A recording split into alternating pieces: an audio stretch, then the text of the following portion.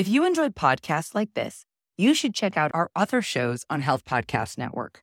For example, Beyond the Paper Gown, hosted by Dr. Mitzi Krockover, helps people think critically about women's health issues, encouraging them to question and explore the complexities of healthcare systems, scientific advancements, and societal norms. There's a really cool episode that you should check out called Midday Menopause App, and that's about how AI and sensor technology can provide personalized interventions to manage menopause symptoms effectively. Check out Beyond the Paper Gown on your favorite podcast platform or visit healthpodcastnetwork.com.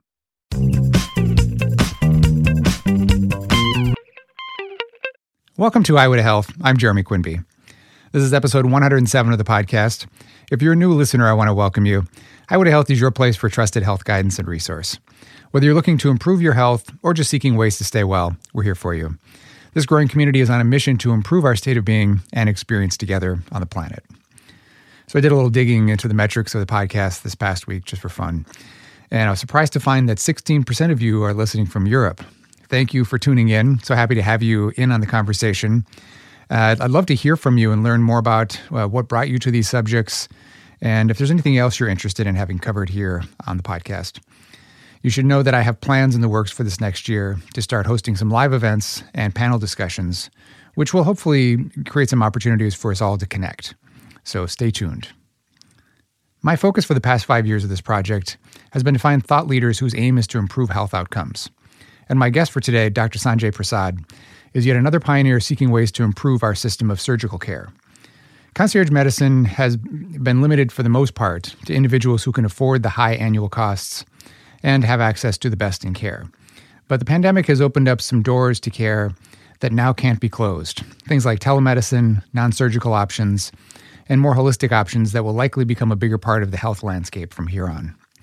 As Sanjay explains, our system is broken, and while the pandemic has been incredibly difficult for all of us, especially care providers, it's a real opportunity to reset how care is delivered.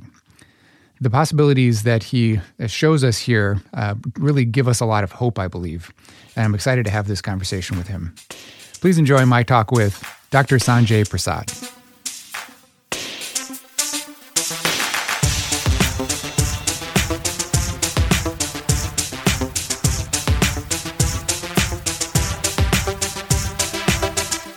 The one thing that really pulled me into your book from the start was in the intro, just kind of talking about, what's happening through this time period with the pandemic and how this almost natural reset is bound to happen, but also the problems that are happening in elective surgery.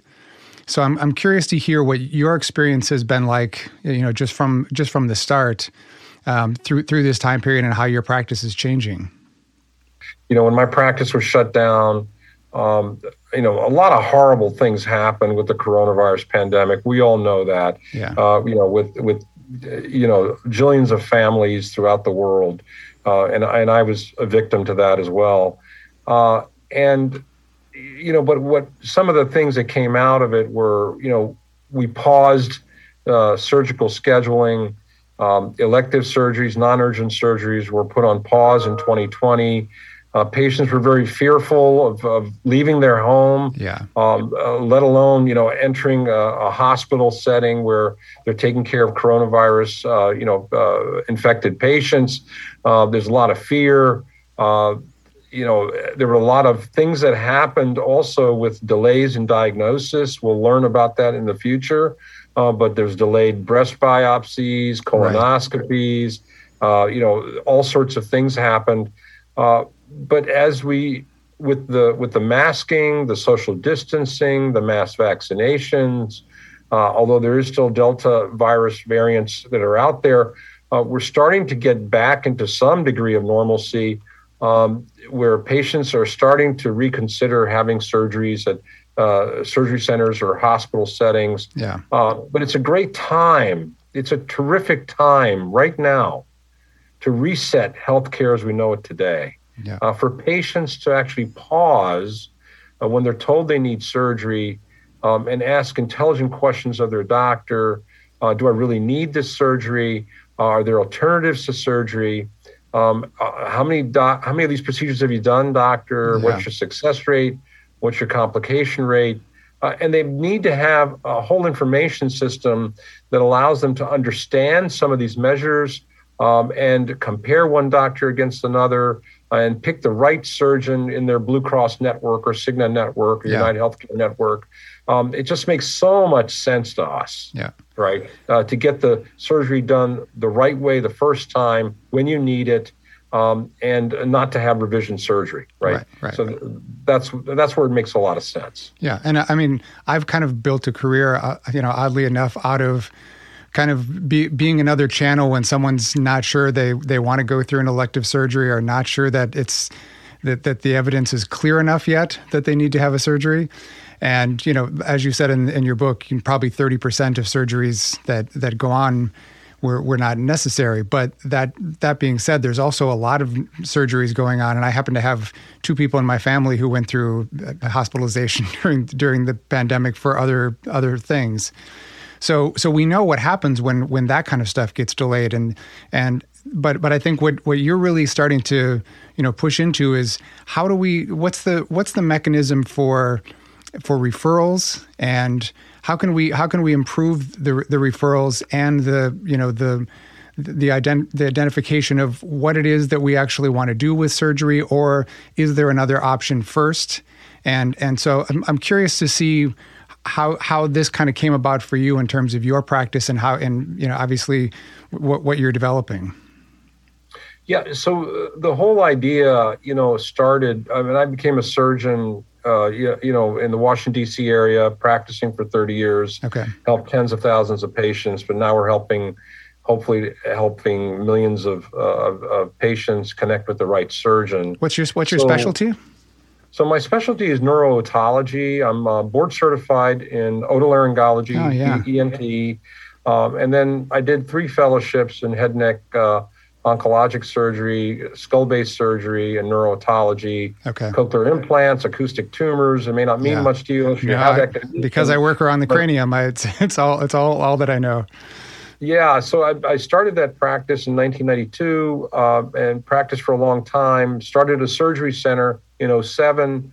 Started bundling some of the prices for surgical procedures, combining surgeon fee, anesthesia fee, facility fee, low to a low cost, one low cost for a bundled surgical option.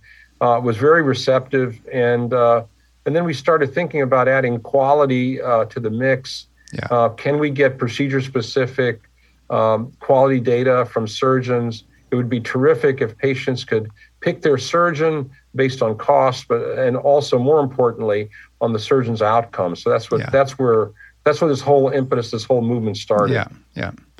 What I was kind of looking into with my work, I was doing work between Minneapolis, where my home base is now, and Brooklyn, New York, because I had a practice there for 13 years. So in the transition, I was kind of going back and forth a lot and starting to realize how much time I was spending with these referrals and trying to find some better ways to do these referrals, or see if there was some way to sort of coordinate care with different people that I was working with, because it's just it's changing a little bit, and telemedicine has certainly opened up during the pandemic, but there's still a lot of challenges with how do you communicate with one another? How do you make sure that everybody's on the same page in that communication, especially if it's like working with an elderly parent where the adult child is trying to get information, and all those kinds of things. So, but then the other part of it is, I talked to somebody who had started a real estate listserv, because they basically do the same thing through real estate, except for that's an old mechanism that's been built in, and there's percentages based, mixed into the equation when you do referrals. That shouldn't happen in medicine, obviously. That would be the wrong incentive. But there was something about the way that system worked that I thought, we often will go to our friends and family looking for referrals, but that's not necessarily going to be the best care provider for us, And I started realizing that the best referrals were happening within the network of the people who this person had already chosen as care providers. So being able to kind of reach out to them and see if let's say it's an ENT issue or something, and I'm trying to find someone for them, what do we find within within that network that they've already created for themselves, for their own healthcare team? So that was my interest, and it sounds like you're kind of in the same realm, if I'm not mistaken. Well, yeah, we call our platform Surgery Quality, and the platform works with a personalized concierge service. So you're told you need surgery, go see an orthopedist. You've got rotator cuff tear on an MRI scan. In the pre-authorization process, our concierge reaches out to you. With your permission, we source the medical records, the imaging. Yeah. We send it up to the cloud, and we send it to multiple surgeons in your network, within your Blue Cross network, and they validate necessity, offer treatment options, and put in their past experience. But what you just talked to me about is very interesting, because we're talking about multi-specialty opinionating. So what we're talking about is sending these cases not only to the specialty that the patient saw, the surgeon specialty that they saw, but we're also talking about connecting these cases to other practitioners with a common area of interest. Yeah. So whether it's shoulder injuries, so we would connect to physiatrists and physical therapists and also get their opinions.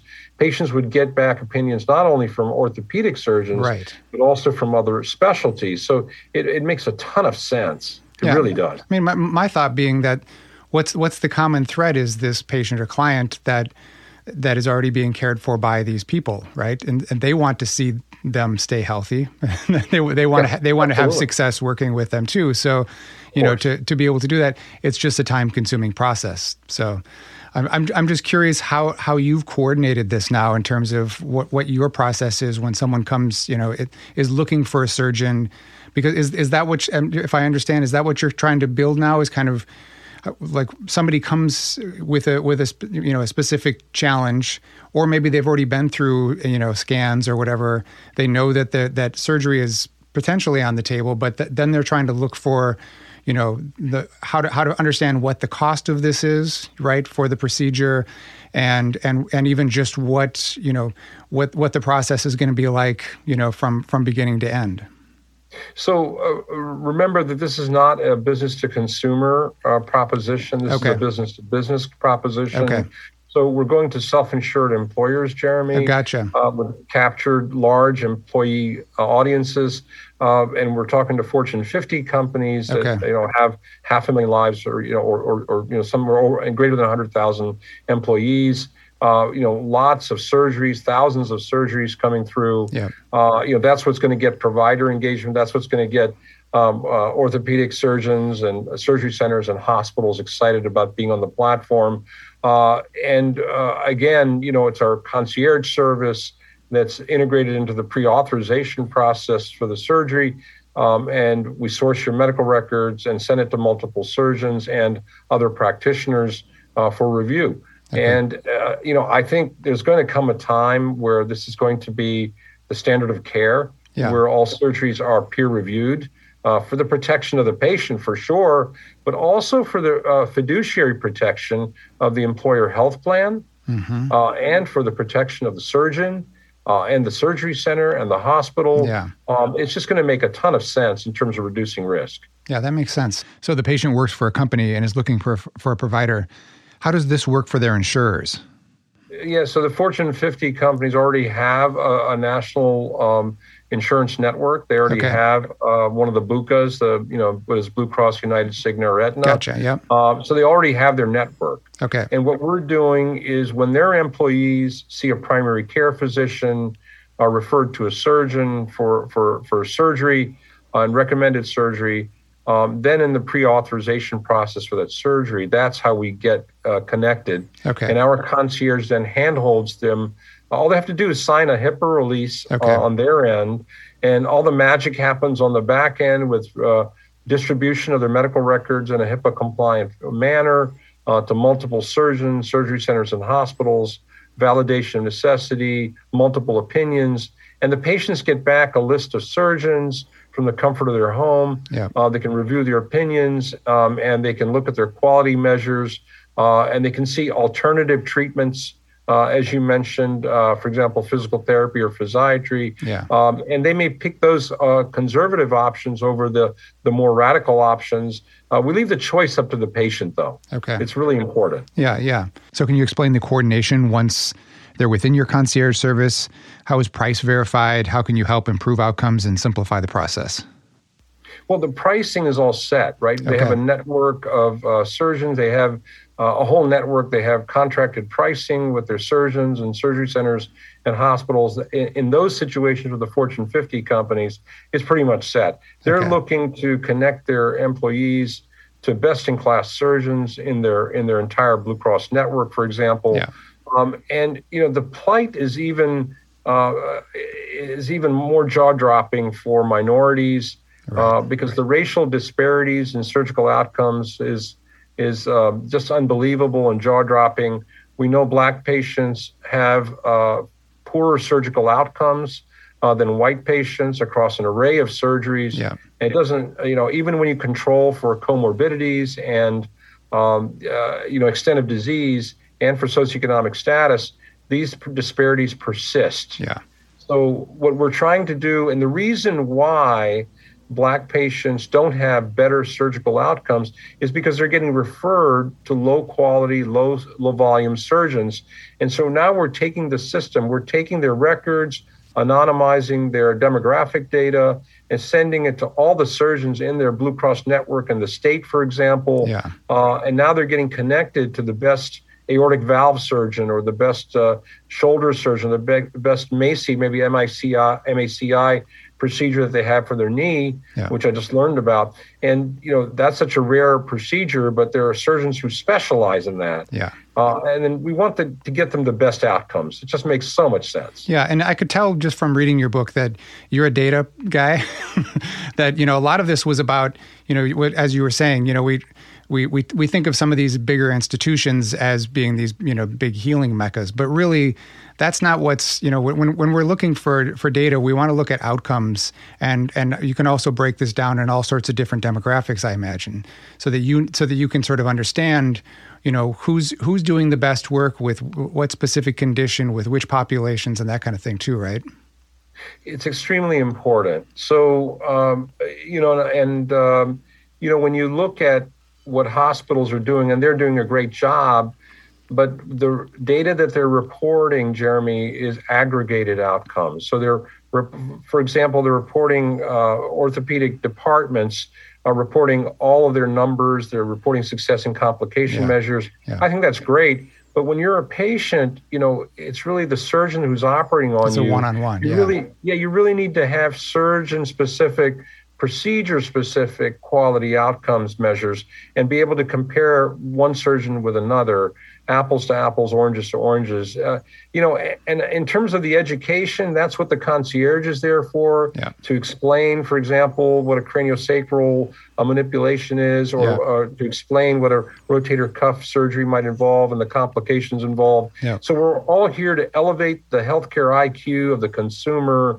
get them smart, intelligent information so they make well-informed choices, and then they own their decisions. I think that's very important. Yeah. So what do you think in terms of looking at the future, in terms of the way that you're describing this as resetting, do you think that this is one of the big resets that could potentially come out of this time period where people are coming back to care, that this is an opportunity for that? It's a tremendous opportunity to reset the system. Prior to the pandemic, patients were just going to surgeons they referred to, getting unnecessary surgery, getting pigeonholed into a certain way of treating a certain condition. But now we're going to open their eyes, make them more aware of all the other alternatives that are out there, and the metrics associated with other surgeons in their network that they probably didn't even know about. Absolutely. This is, and I can see this becoming really the standard of care. In terms of peer reviewing surgeries before they're performed, it just makes a ton of sense. But before this, I mean, I've worked with other concierge services, it really has been for the wealthy, for the ultra wealthy, actually mostly, where you have someone sort of handhold you through the process, get you into doctors that are hard to get into, that could be months out to get in with. But if there were, if working for a specific company gave you more access to this, that really that increases the value with for working for an employer. And some of that stuff had gone away for a while with the way insurance was, and that was why people committed to working for companies for a long time. Absolutely, and and the concierge is so critical to the success of this platform, and it's all about hand-holding. It's about compassionate care. It's about listening to the patient, understanding their situation, their social situation sometimes, so they can, so you can understand why why they make the decisions that they're making. Whether it's if you have a single mother who's taking care of two small children, she's very reluctant to have surgery. She doesn't know what's going to happen with custody of her children. These are real issues, and so we're trying to take those into account as well. Yeah. And how long before this trickles down to people who aren't working for some of the Fortune 50 companies? Well, we're confident that once we get in with the Fortune 50 companies, that the public payers, Medicare hopefully will be interested in this, Medicaid will be interested in this platform. We're really excited about the prospects here to provide this for the masses. Yeah. And one of the things that's been a big part of my practice, which is, not that everyone who comes to see me is able to avoid surgery. Sometimes I think I'm sort of preparing them even to have a better outcome after surgery, depending on what's going on, if it's a hip or shoulder issue or something. But, the one thing that I think is important that I keep seeing being missed in this process is the educational part of it. And I feel like there's this opportunity in concierge medicine to, really help this person understand what the long-term, situation is going to be with whatever their condition is, and even how to direct them. That's another part of the thing that I'm working with a lot of my clientele, is trying to help them understand. We don't know, if this shoulder is going to heal. It's on the fence whether or not it's not a full tear. Maybe we can rehab it. But either way, doing the work is still going to help stabilize the shoulder situation.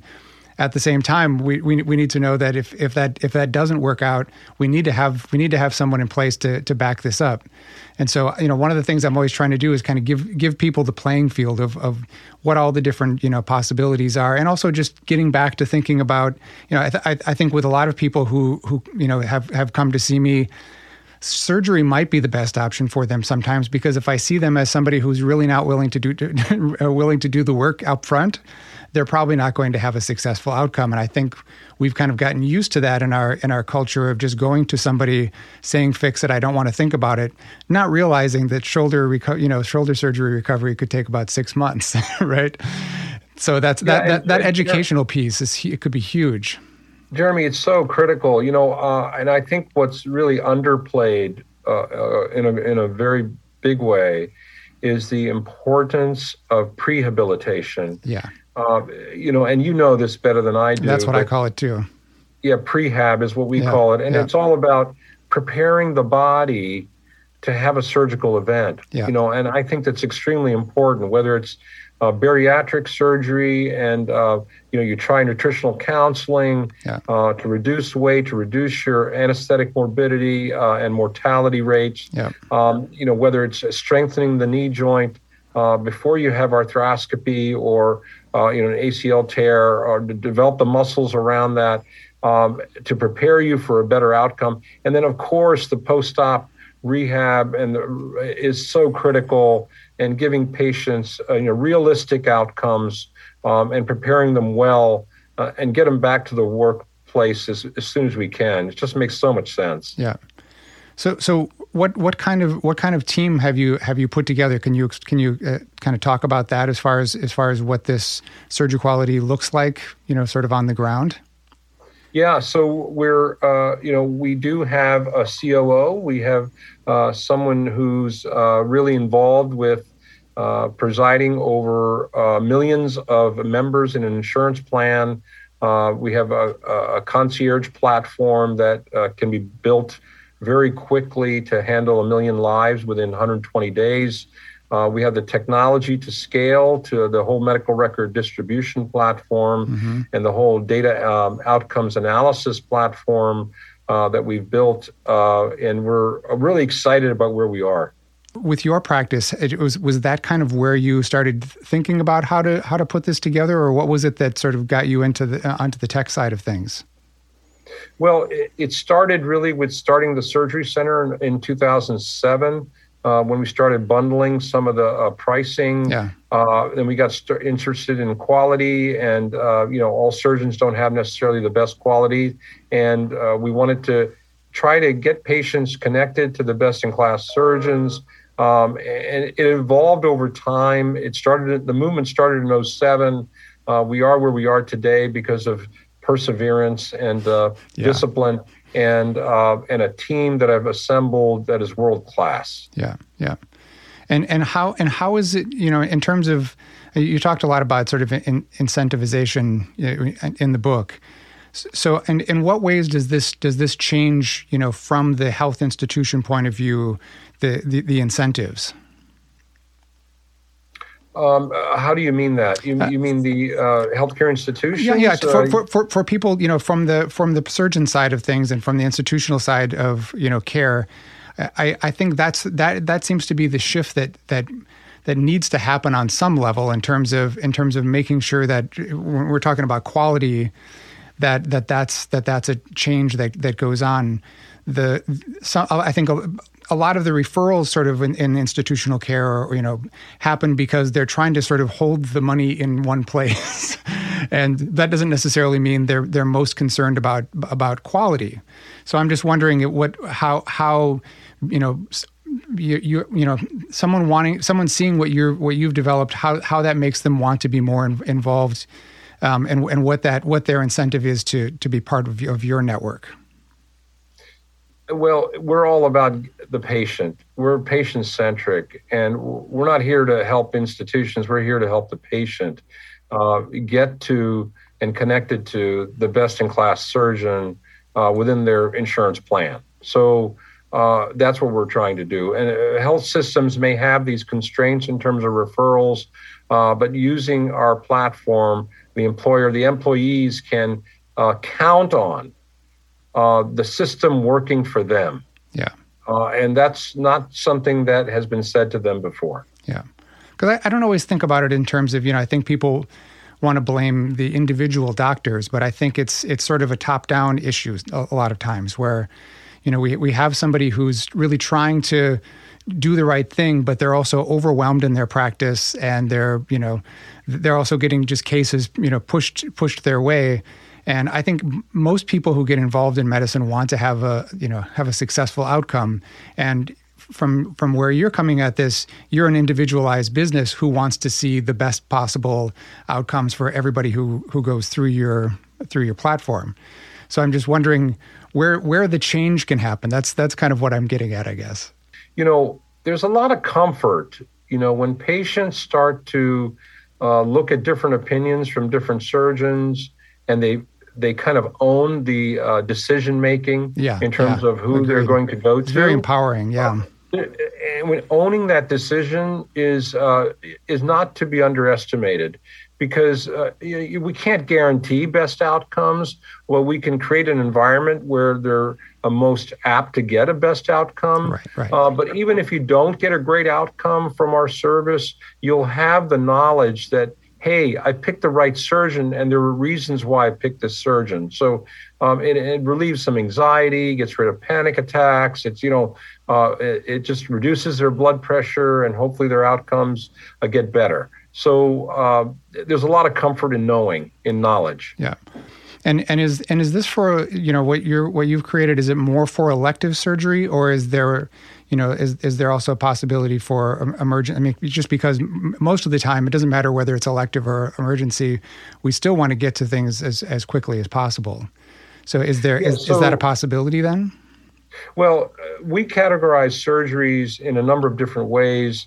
We looked at urgent surgeries and non-urgent surgeries rather than use the term elective. Okay. Because when you think of elective, you think of plastic surgery or aesthetic surgery. So we like to think of urgent surgery. You're bleeding, or you have a growing mass in your abdomen or your thyroid. Yeah. It's got to be, or an aneurysm, and it's got to be attended to right away. Yeah. That's not something that's applicable to the service. Yeah. But non-urgent surgeries are 92% of all surgeries that are being performed. Okay. So we're talking a big chunk of the surgeries that have time for patients to pause. Yeah. I know you've been told you need surgery and you're in the exam room. Don't go running to the scheduler's office and schedule the procedure.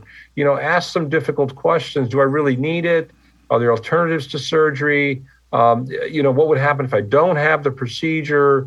And then ask for some, quality information from the surgeon, and then come back to our service and let us try to connect you with the best-in-class surgeon. And ultimately, you make the decision. If you want to stick with that surgeon, that's all nice and fine. Yeah. But if you want to reconnect with someone else, it makes a ton of sense too. Own your decision. It just makes so much sense. Okay. And do you have any advice for, I'm sure this is a lot of what you've considered, is how to choose the proper care provider for yourself? Well, in today's world, Jeremy, there really is no mechanism other than word of mouth. Right. So you go to your neighbor, you go to your friends, you find out who's had knee surgery. I had a friend of my wife's called me the other day. She needed some help finding a surgeon to do a MACI procedure, MACI. I don't know how much familiar you are, but it's a cartilage auto transplantation procedure. And the kid had the first stage, needed the second stage done, and she was searching around, calling everywhere, calling all the orthopedists, calling all the, this is nonsense. Right? This is absolute nonsense. Technology can solve the problem very quickly. Yeah. Get her records, send them up to the cloud, connect her with the best MACI surgeons around, and get her connected to the right surgeon for her son. It just makes a ton of sense. Yeah. There's such a thirst and a need for this. Yeah, and that's one of the things I was looking into. I was working with another doctor friend on another health tech project that he was involved in, and a lot of it was about really patient relationship and about coordination, because I feel like that's where the quality component comes in. Yeah, and the concierge is critical to that. The concierge coordinates the care. They schedule the surgery, help you with that, coordinate the prehab, coordinate the post-hab care. It's so critical. And then until you're back to work. So they're hand-holding you the whole way. So how long before you think this is, I know you said in the book, this concierge, medicine is kind of in its infancy right now. How long do you think this becomes more a part of mainstream approach? Because I feel like there's a lot of different pieces that I've seen coming together over the last 10 years, in terms of how you almost need someone to advocate for you in a process, and you need someone to be able to sort some of this stuff out, which is what I think technology can do a little bit better. But how long before we really get through this and start to change this process? Well, I think it's going to start in the next few months, and I think it will continue to accelerate through 22. I think 23, 24, 25, it'll just continue to accelerate until finally it becomes standard of care, where peer review will be absolutely required before any non-urgent surgery. I think it's just a matter of time. Do you think that the pandemic period has changed what's going to go on in terms of being able to relay information a little bit easier? Because I know HIPAA compliance has been a challenge for a lot of different people. Well, the cloud wasn't ready for HIPAA compliance until recently. Yeah. We all know that. Look, the COVID pandemic, brought telehealth to light. Yeah. And now you can have a virtual visit with surgeons or physicians anywhere in the country or even in the world. Patients are getting used to Zoom calls, and having virtual visits, and the HIPAA compliance is coming to light in the technology world. We've got all the ingredients for developing a system like Surgery Quality. Yeah. And it just makes so much sense to get it going. Yeah. And the other component that I feel like, we could use this telemedicine for, obviously when you're first, going through a process, you're going to have to be there in person for a lot of things. But it's really, I feel like that some of the follow-up stuff, especially for people who are having to travel long distances to get to a decent surgeon, it could really be one of the better uses of that technology too. And I think that's happening. I think a lot of the academic institutions are doing post-op care through virtual visits. Yeah. I think that's happening to some degree, but certainly it's going to continue. Yeah. Well, that's great. Well, thanks so much for spending the time talking about this. I feel like this is one of those things I want to see move. Just in terms of, I was fortunate enough to have close doctor friends, when my kids were smaller, and I was able to deal with so many things with them just through text and FaceTime and everything because they were friends. It being almost 7-8 years later, I'm looking at, where we've gone in that period of time. And I feel like I can see that we're on the cusp of this, and that because a lot of what, my friend was looking at with this too, is who are the care coordinators, in our culture. They're primarily women for the most part. They tend to address more of what's going on with their children, more of what's going on with their aging parents. And really what we're trying to do is find ways to sort of, cut out some of the extra time, expenditure that has to go on, especially with so many women who are also working at the same time. So, that's one of the things I can, I'm looking at what you're doing, and I can just sort of see that, where the future can possibly go. Yeah. The possibilities are endless. The bottom line is, we want to leave a healthcare system that we can be proud of for the next generation, right? Because the system we currently have is not working on behalf of the patients, and there's no reason why it can't get better. Yeah, I agree. Well, thanks so much, Sanjay. I really appreciate it. Great. Thank you for your time. Thank you, Jeremy.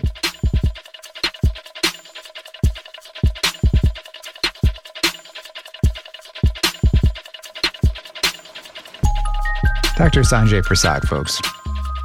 One of the most exciting possibilities in the concierge approach to care is the potential for educating patients, not only on options for care, but on the basics of self-care, something that I've been developing in my practice since I started my career, after suffering numerous bouts of back pain in my 20s, something that we'll all suffer at some point in our lives, but I found very little good resource to get me out of that pattern. Surgery was offered, but it wasn't clear that it was going to be the best option for me, especially considering the cost. 25 years later, I'm pain-free and was able to avoid surgery, and now have a number of self-care strategies that have kept me pain-free. I've developed these protocols of prevention for the back, neck, hip, and other shoulder issues, prehab, as we called it here in our conversation. And if we're going to become healthier, this is the information that I think we should be more privy to. And I see a lot of potential in the way that concierge services like this can improve the quality of care and create better access, which could potentially change the healthcare landscape. Check out surgequality.com if you'd like to learn more about this concierge service and to see what the SurgiConnect platform looks like. Let me know what you thought of this topic and conversation. You can reach out to me anytime through the contact page of our website, highway2.health. That's highwayto.health. And if you'd like to see this project grow, you can become a supporter today for the price of a cup of coffee over at patreon.com/highway2health. Thanks for listening and for all that you do. Be good to yourself, be kind to each other, and take care of your planet. Be well, my friends.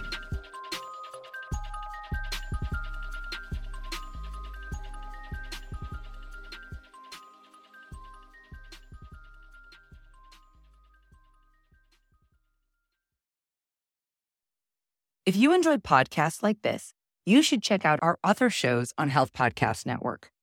For example, Beyond the Paper Gown, hosted by Dr. Mitzi Krockover, helps people think critically about women's health issues, encouraging them to question and explore the complexities of healthcare systems, scientific advancements, and societal norms. There's a really cool episode that you should check out called Midday Menopause App, and that's about how AI and sensor technology can provide personalized interventions to manage menopause symptoms effectively. Check out Beyond the Paper Gown on your favorite podcast platform or visit healthpodcastnetwork.com.